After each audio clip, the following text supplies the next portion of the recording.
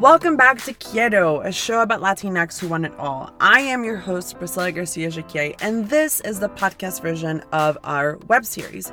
For the full experience of QUIERO, please head on over to youtube.com/QUIERO the show. Thank you so much for stopping by. Your support means everything to us. So before we go on, make sure that you rate us on iTunes and leave a comment. All right, let's get into this week's episode.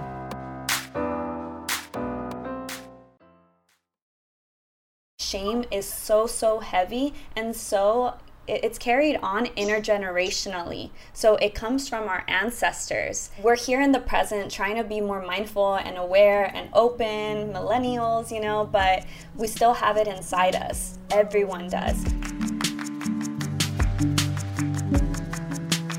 Welcome back to QUIERO, a show about Latinx who want it all. I'm your host, Priscilla. Thank you so much for tuning back in. If you watched our last episode, you know that this is part 2 of our mental health special. Last episode, we spoke to Patricia Pinto, who is a New York City-based yoga teacher. Today, I will speak to Adriana from LatinX Therapy Podcast. Adriana is a licensed therapist based in LA, and her podcast is doing an amazing job at dismantling stigma, but also making resources available to our community and to ourselves for our own mental health care. I got to talk to Adriana about language barriers that we run into as a community, fears that we run into as a community, lack of resources and the things that we can do about it. If you have been thinking of seeing a therapist or your family member needs a therapist, Adriana is just full of tools about how to help you walk through that process.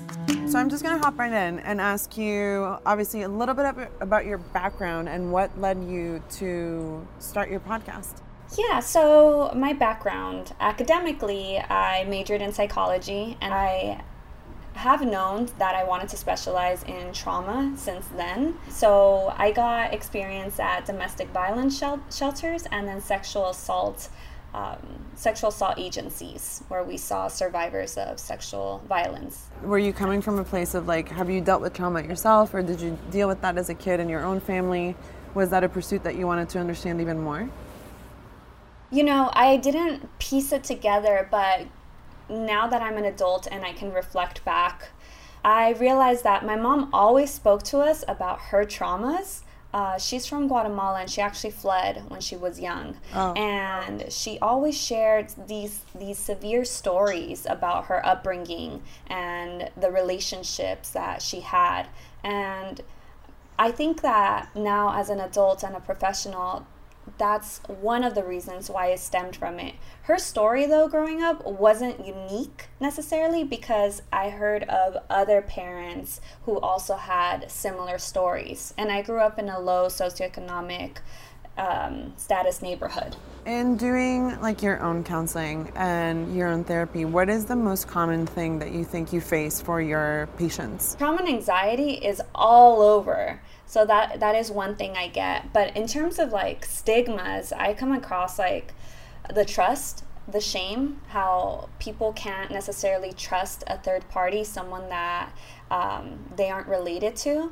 The shame in even being in the therapy room. They're not supposed to be there. They're not crazy. Do you find yourself convincing people to have to go to therapy, or do you how does that actually play in your life? Yeah, I'm an advocate for therapy, but I'm not a pusher. So I want people to know the facts about therapy and therapists. We're not going to deport you. That's not a crime. I want them to know that there are certain guidelines such as confidentiality.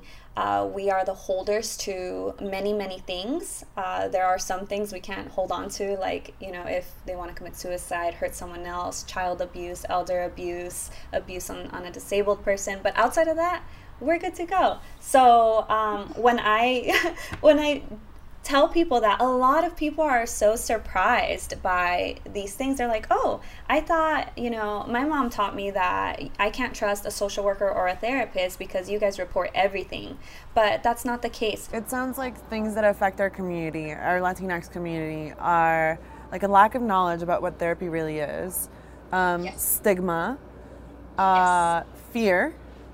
Mm-hmm. What are some other things that you've come across that are difficulties of mental health within our community that affect us in a particular way?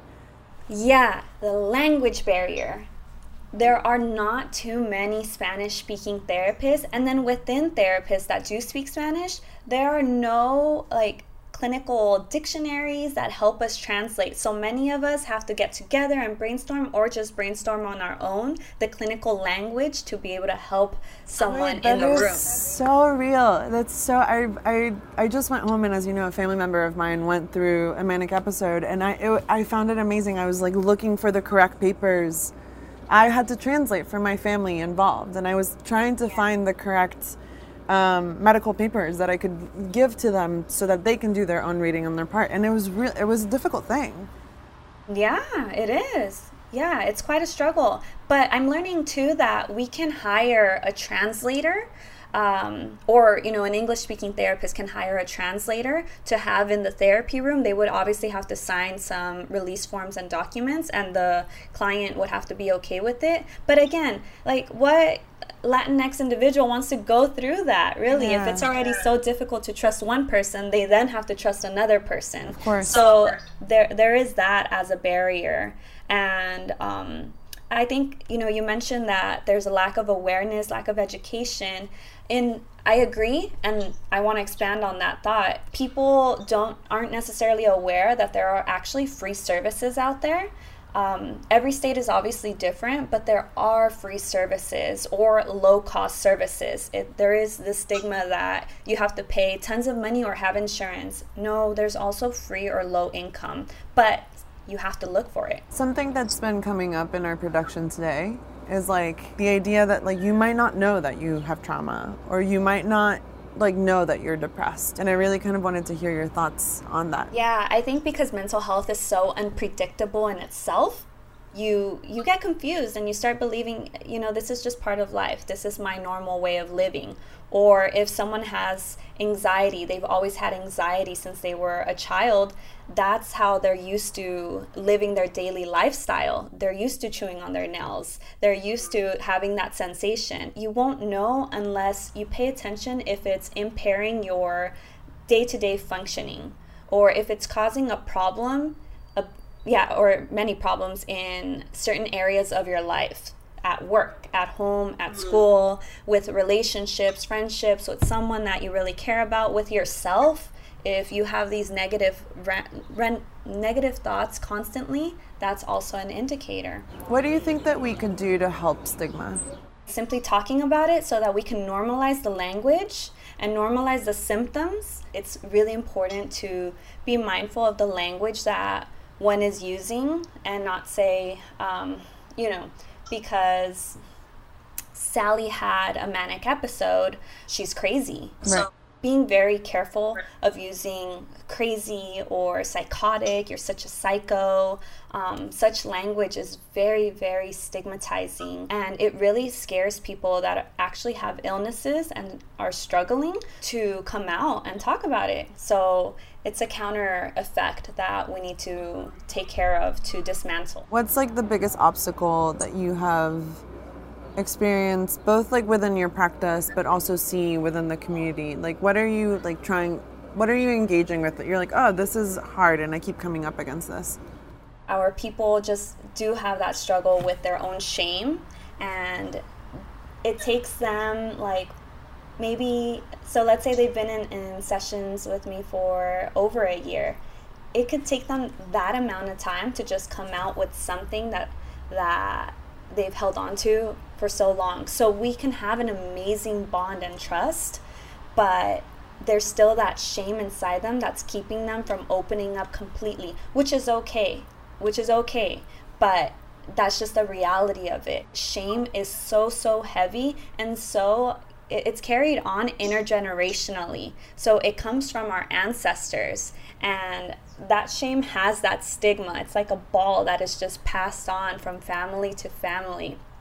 And so we're here in the present trying to be more mindful and aware and open, millennials, but we still have it inside us. Everyone does. So it makes it extra difficult to begin your healing process if you are not aware of it. I'm going to think about that. That really that like landed somewhere. I'm here for you. Yeah, I'm gonna ponder that. I'll come back to you. I can't thank you enough for just hopping on the phone with me, even so briefly and on such short notice. I really appreciate it so much. Of course. Thank you, Priscilla. Thank you. Bye. Bye. Thank you so much for watching. I hope you learned a ton. Make sure you follow Adriana on her podcast, LatinX Therapy, and also LatinX Therapy on Instagram. Next up is Lorena Rusi. Lorena is a New York City-based stand-up comedian. We got the chance to interview Lorena and their family. It's gonna make you cry. It's gonna make you laugh. So stay tuned for part 3 of our mental health special. And if you haven't already subscribed, girl, I'm gonna let you subscribe right now. Thank you. Subscribe to our channel. It's a key to the show. All right, that was this week's episode. Thank you so much for listening. If you haven't done so already, make sure you subscribe to this podcast, rate, and leave us a comment. Again, for the full experience of QUIERO, make sure you head on over to youtube.com/QUIERO the show. Subscribe to our channel. We thank you so much for your support and see you next week.